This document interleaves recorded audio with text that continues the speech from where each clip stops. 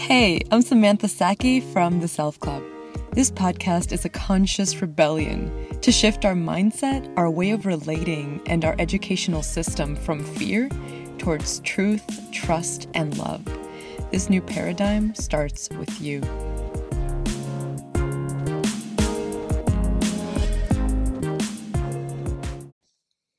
Hello, everyone. So great to be back here sharing some juicy personal stories. I love this as a means to be able to share these little details and stories and challenges of life that we don't often get to hear about in a public arena or in the conversations we have with others.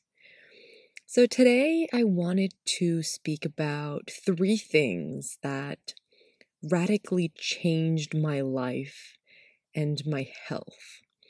And when I mean health, I mean my physical health and well-being, my mental health and well-being, my spiritual health and well-being, really how I feel overall.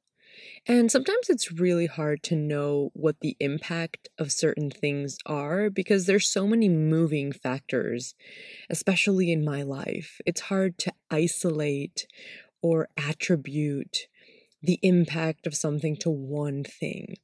But when I look back at the past 3-4 years, even 5 years, I can say that these 3 things had an enormous impact. And I know why, and I can see the impact that they've had.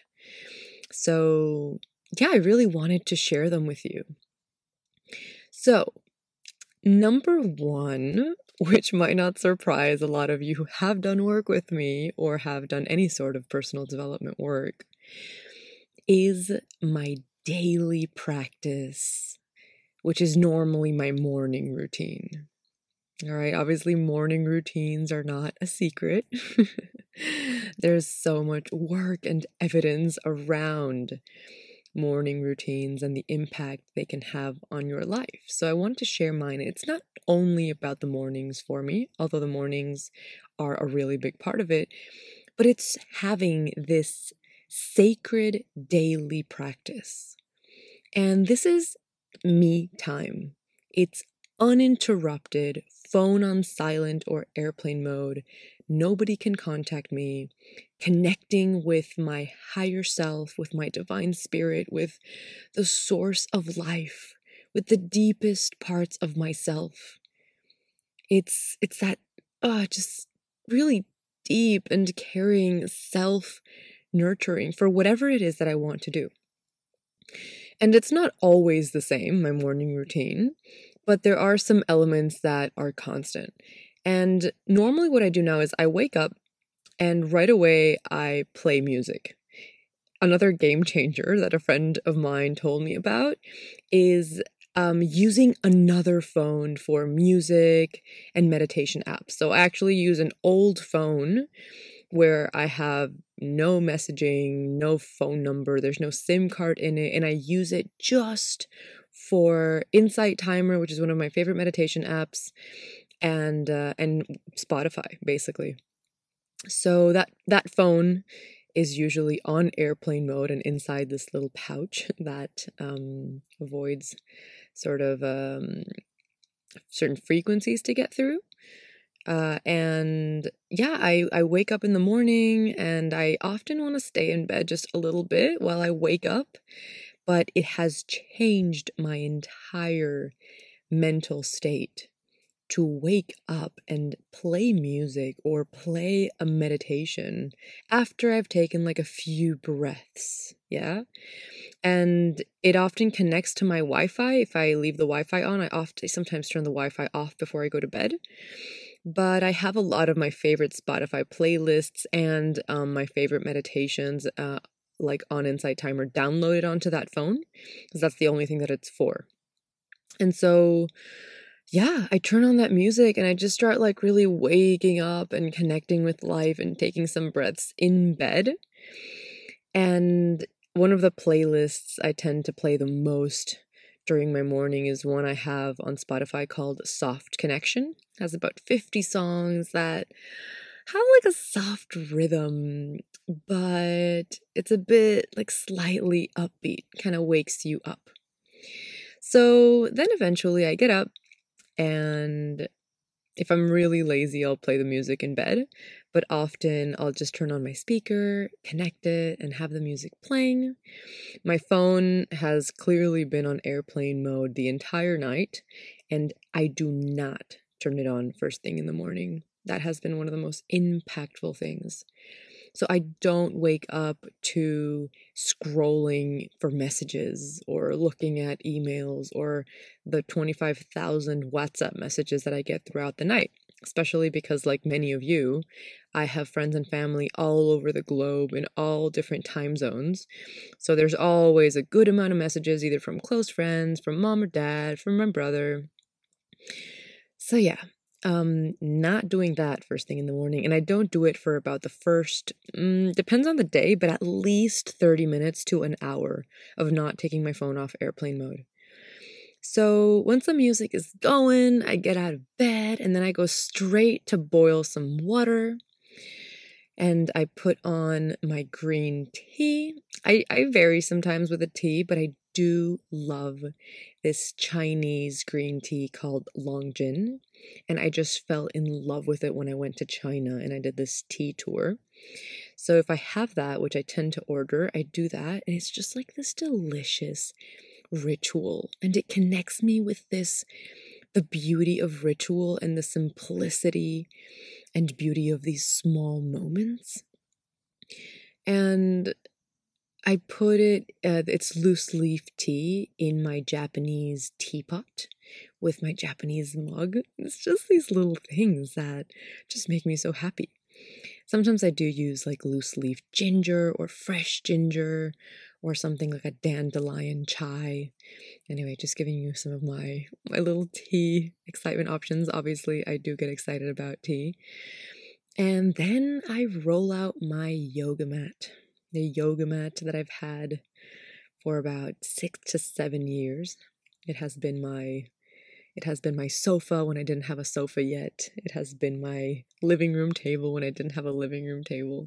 And I actually brought this yoga mat over from Madrid when I moved to Melbourne, Australia.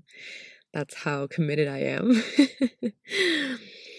And so I roll the mat out and I start stretching and I start doing either my sun salutation morning yoga, and some days I just stretch out and some days I do a longer flow. But one of the things that I committed to, especially because I couldn't get like a consistent exercise routine, particularly when I was maybe working a lot or prioritizing other things, I said, okay, everyone has 30 minutes. Everyone has 20 minutes. So I just said, if I do this 15-minute morning routine, at least that's enough. And it moves almost every muscle in my body. It gets me sort of like the energy in my body going. So I start to exude a bit of heat and I stretch out a lot of my body. I think now I'm so used to it, I can't wake up in the morning and not stretch. It just gets like all of my blood flowing. It moves all the stagnation and energy stuck from the night. So on the best days, I do a nice, 20, 30-minute routine. On the worst days, I do a 10-minute or 5-minute stretch. But that's it. I just pull out my yoga mat and commit to it. And let me tell you something. Almost every single day of my life, I still feel resistance to doing this. Like there's so many days where I'm like, today I'm busy. Today I have so much to do. You know what? I'm just going to get to work. You know what? I'm just going to turn my phone on because I'm waiting for this email. Every day, some of my old patterns and resistance to this sacred time comes up. But now I just don't listen to that voice. I'm like, shut up and open the mat and stretch. That's it. And my body just follows. And then when I'm getting into the stretch, I'm like, oh yeah, okay, I remember why I'm doing this. And it has become an automatic thing. So after the stretch, I normally meditate. And again, depending on the day, but no matter what, I sit still for at least 5 minutes. Even if my mind is all over the place or I have a million things to do, I know that the more I feel like that, the more I need that. So very often I do even sit there. I say, okay, it's going to be only 10 minutes. And especially lately when I've been going much deeper into meditation and connecting on higher levels, I can sometimes sit there for 40 good minutes. And sometimes I just let thoughts or downloads, just ideas and insights come in. And sometimes there's so much coming through, I have to journal. So I pull out my diary and I start just, journaling some thoughts, bringing down ideas, making sense of certain things. Sometimes I get like a focus or an intention. But yeah, I do notice any resistance I have of just wanting to get up, and I sit with whatever is. That's also my moment to just have a bit of a chat to my guides, to my higher self, to my ancestors, to God, to spirit, to the universe. And it's these moments when sometimes when I can't connect, I'm just like, hi life. I'm here. How are you? And that little acknowledgement or honoring to the fact that I'm alive is such a beautiful moment for me. It grounds me, it anchors me, it just connects me to the beauty of being alive, to the gratefulness of everything I have and everything I am. So that moment is really special. And very often I finish with pulling a card, depending on, I have a few different decks. One of my favorite decks is called the Inner Compass cards. Absolutely love them. And I often pull one or two, and I just sit with it. And then I get up and start my day. So that's number one. That was my daily practice and my morning routine. And for everyone out there, this moment is so sacred because we live in a world where attention is one of the biggest currencies, right? Social media is so addictive because your attention has literally become a commodity. So there's so many apps, advertising companies, people just trying to get your attention and get you to do certain things for their agenda. And this moment is when you shut all of the external noise of the world out and you tune in. And guarding that tuning in time fiercely is so important for your well-being, for your alignment, and for just really having the life you want to have. Nobody is going to make that happen for you but yourself. And in these times is when you can really get the clarity of what's happening in your life. It grounds you to make better decisions, to see things that you can't see when you're just so busy and doing all of the time. So yeah, that's number one. All right, let's get to number two, which is actually radically different.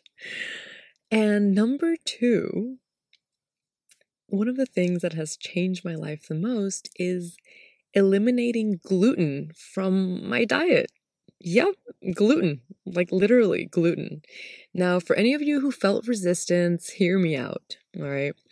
So I studied holistic nutrition, among other things, and I've been very health conscious since I'm about 20. And of course, I've always known that things like sugar, processed things, etc. are bad, but I love to eat. Like, I love to eat. And I eat a lot.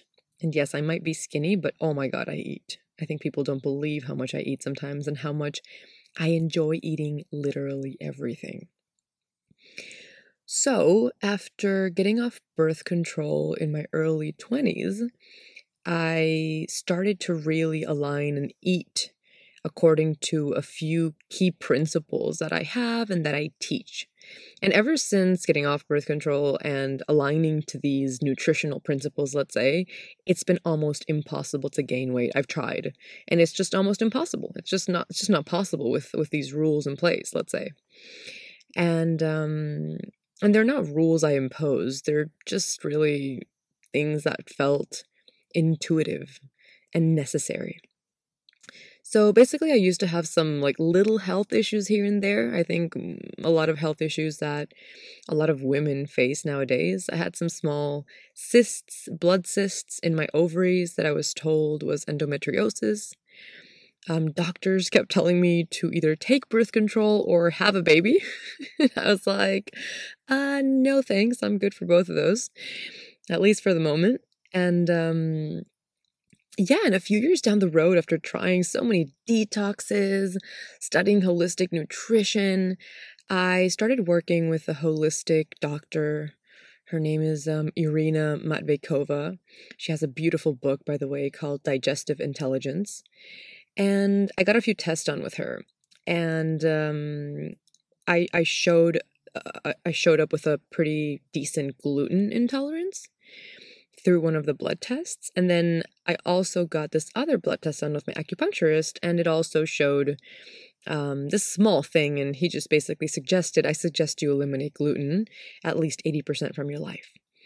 And to be honest, like with my lifestyle, I was just traveling all of the time, had a travel agency with my mom, was having dinners out everywhere. It was just it felt so hard to stick to anything, especially on a like long-term basis and not just like a 2-week detox, right? But my acupuncturist and this doctor, this holistic doctor that I loved, they both suggested this, and I never thought I actually could. It seemed so hard, but that little push was what I needed, and I was like, you know what? I'm gonna do this. And I eliminated gluten like 98% from my life. Like really, I did really well. And looking back now, I think that was the most significant change that something I've done in the nutritional world, let's say, has had on my digestion and on my overall health. When I look back, I haven't been sick in years. And no matter what I ate, even when I was busy and I was maybe like eating out all of the time, like either sushi or just stuff where you were eating out way more than you should, I felt great. Sometimes and when I was younger, I used to have these huge meals sometimes, like, family dinners, or when you go out with your grandparents or with a group of friends and you just order way too much food. And I used to feel like I was going to blow up sometimes. Like I just needed to sit down and go to sleep for an hour because I literally couldn't move. But ever since I cut gluten out, that just doesn't happen anymore. It just makes digestion so much easier. I cut out, and also when you cut out gluten, you cut out half of the processed crap in the world. You cut out burgers and pizzas and horrible processed bleached bread, supermarket bread, and cookies and cakes and donuts, almost every dessert as well. It's incredible. So you just cut out so much of the processed crap that we eat, and that just makes such a huge difference. Slowly, and I did become flexible. I'm very flexible today. And I did allow certain things like wholesome or high quality gluten products like sourdough breads or rye or oatmeal, right? So I was flexible with those things, but the really high processed gluten, yeah, that I cut out entirely. And I mean, I could talk a lot about gluten and why, but gluten is the indigestible part of these grains. Nobody can digest gluten. And to some extent, in all of us, it erodes a little bit of the inner part of our intestine. So cutting out gluten just has a big impact on digestion, and 80% of the immune system lives in the gut. So anyway, this is a whole other topic, but I noticed it in my digestion and in my hormonal balance just hugely. And now I cut out gluten for a few years, about, let's say 80-90%. And I got a few tests done a year ago when I went back to Madrid. And yeah, my doctor said, hey, it's looking really good now. I suggest you do a sort of, don't eat gluten 5 days of the week. You can eat for the weekend. And yeah, and that's what I do. I don't eat gluten about 75% of the time. Like gluten-based products or processed wheat mostly is an exception, right? Like I'll thoroughly enjoy my pain au chocolat or croissant from the South Melbourne market on Sundays, right? With a coffee. I don't drink coffee, but those days I do. And yeah, when I do break some of my basic principles of eating, it's because I really enjoy the moment, the experience, right? And when I choose to eat something consciously and happily, the way that my body perceives it and takes it in is so different than if I eat from a place of should or guilt or obsession or limitation. So it's really about choosing what's good for you as the rule, and then having these exceptions of things that maybe nurture your soul, not your body, and really, really enjoying them. So yeah, this is not the only aspect of nutrition that has changed me, in that I don't drink cow's milk, and I generally eat high quality foods. I don't eat a lot of processed foods. But I can tell you that the gluten factor significantly changed my physical and mental well-being as well. So yeah, that is number 2. And number 3. Number 3 is aligning my life and work to my life purpose. Now, I can talk about this in a lot of different ways, and in one of the next episodes, I'll share my full story of one of the biggest life changes I've ever made, which was selling everything and moving to Australia without having any idea of what I was going to do, but having a very, very clear vision. And for the purposes of this podcast, I just want to explain what aligning my life means and how that impacted me. And for me, not working or living my life according to what is expected of me, according to these external definitions of success, and really giving myself the full permission to do me, to listen to me, has been one of the biggest gifts that I've given to myself. Ever since I graduated college, I did a double degree, 2 years in Budapest, Hungary, and 2 years in Milan, Italy. I knew I didn't want to follow the path that most of the graduates of my university were following. I graduated in, when was it? 2011, from Bocconi University in Milan. And it's a very prestigious university in Italy, one of the best universities in economics. And everyone just wanted to work at a bank or a consulting company. And when I thought about it, really, it felt like my worst nightmare. Nothing wrong with working in any of those places. It's just how I felt about it. It's not what I really, really wanted deep down. But it was hard to listen to myself and not follow the path that seemed to be the one, right? The path to success, the thing that you're supposed to do, the manual, as I call it. And I slowly started really understanding my passions, my strengths, my skills. I gave myself space to explore, as much as I was a really hardworking perfectionist that was always putting more and more pressure on myself. I tried different things that were much more purposeful and meaningful. Some of them didn't really work. Some of them did. I studied more and explored different topics, right? And but I realized that the things that moved me inside, they weren't a coincidence. The compliments that others gave me, the impact I had on people, that wasn't a coincidence.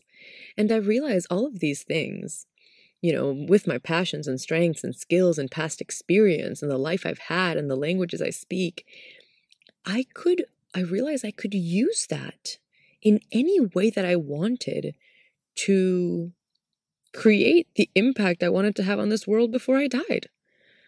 And I didn't want to follow anyone else's path. I just didn't feel like it. That's not what I came here to do. And when I understood that, and I understood that none of that was a coincidence, I really allowed myself to bring that into any space where I was, any job, right? And your purpose, I teach this a lot in Unapologetic in the 12-week program, but your purpose is not a job. It's not a title. It's what you bring to everything you do, no matter what you're doing. So I started bringing that more and more and more, and that allowed me to really own it and honor it, right? More and more. And instead of seeing myself through these eyes of lack, of not enoughness, of, oh, I'm not there yet. What do I have to offer? It slowly became this owning of, oh, I'm like this, and that's beautiful. Instead of, oh, I'm like this, and that's not enough. And for example, I've always been really deep and really philosophical and spiritual by nature.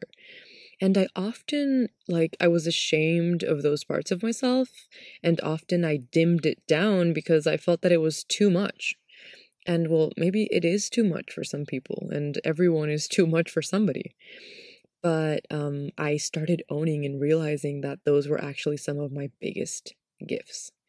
So yeah, allowing myself to constantly say no to both external definitions of success and, quite frankly, money. I've had to say no to money and to jobs a lot for the sake of staying on my path and choosing what really brought me to life, what I really wanted to keep exploring, and the impact I wanted to have. That's been something I've had to do continuously. And because of that, my health and my vitality are completely different. Completely different. The energy that I have to work, how drained I am or not at the end of the day, it has radically changed since I work for what I believe in, since I am choosing.